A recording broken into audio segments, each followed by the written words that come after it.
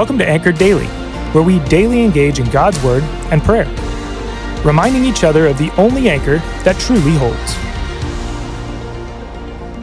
Hello again, and welcome to today's episode of Anchored Daily. Thank you for joining me, Kent Leidendorf, as we explore 1 Corinthians 5.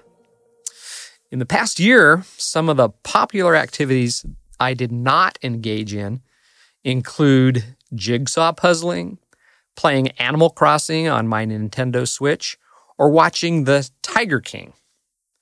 However, I did jump on the baking sourdough bread bandwagon, or should I say chuck wagon. I can't say I'm very good at it, but learning a new skill has been enjoyable. Once that sourdough starter has worked its magic through the dough, the resulting bread is just delicious. By adding the starter to the mixture, the sourdough flavor can be tasted with every bite. The fed and active starter is the leaven necessary to make the bread airy and full of holes. In this letter to the church in Corinth, the Apostle Paul uses this bread maker's ingredient as a way to instruct the church on why and how to maintain sincerity and truth within the body. Back in Old Testament times, yeast wasn't easy to find, so the Israelites may have used an alternative. What I learned recently is that one such alternative is to add an old piece of dough that has begun to ferment to the recipe. The fermenting leaven would permeate the entire loaf. The trouble was that if the old dough was left to ferment too long, it could become rancid and the entire loaf would have to be thrown out. When Paul calls the church unleavened, it is because it is not to be tainted or full of holes. Paul says that one who calls themselves a brother or sister in Christ, but persist in a lifestyle of habitual sin, is like the leaven that makes a loaf need to be thrown away. There is definitely a distinction between a Christian who sins but repents and seeks forgiveness, and one who can be labeled as a sexually immoral person, a greedy person, a drunkard, an idolater, or a swindler, because that is part of their lifestyle. He instructs the church to remove the leaven, and for the rest of the believers in the body to not associate with that person. Some may say that isn't a very Christian thing to do, but it really is a loving thing to do. The purpose is to save the spirit of the person in the day of the Lord.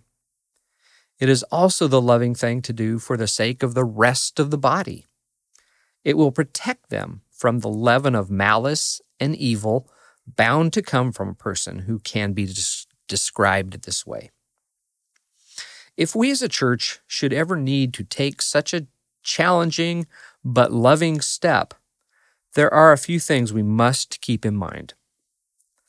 God judges those outside of the church, but we are told to judge those inside the church. Too often we, I included, get that turned around. Discipline is to be redemptive, not punitive. The goal is always to help bring a fallen brother or sister to conviction and repentance. And finally, sin is to be grieved over, not celebrated. We need to pray that we see sin as God sees it, primarily the sin we see in ourselves, but also the sin of others who are our brothers and sisters in Christ. Let's pray that now. Heavenly Father, you have made it clear to us through your word that you despise sin.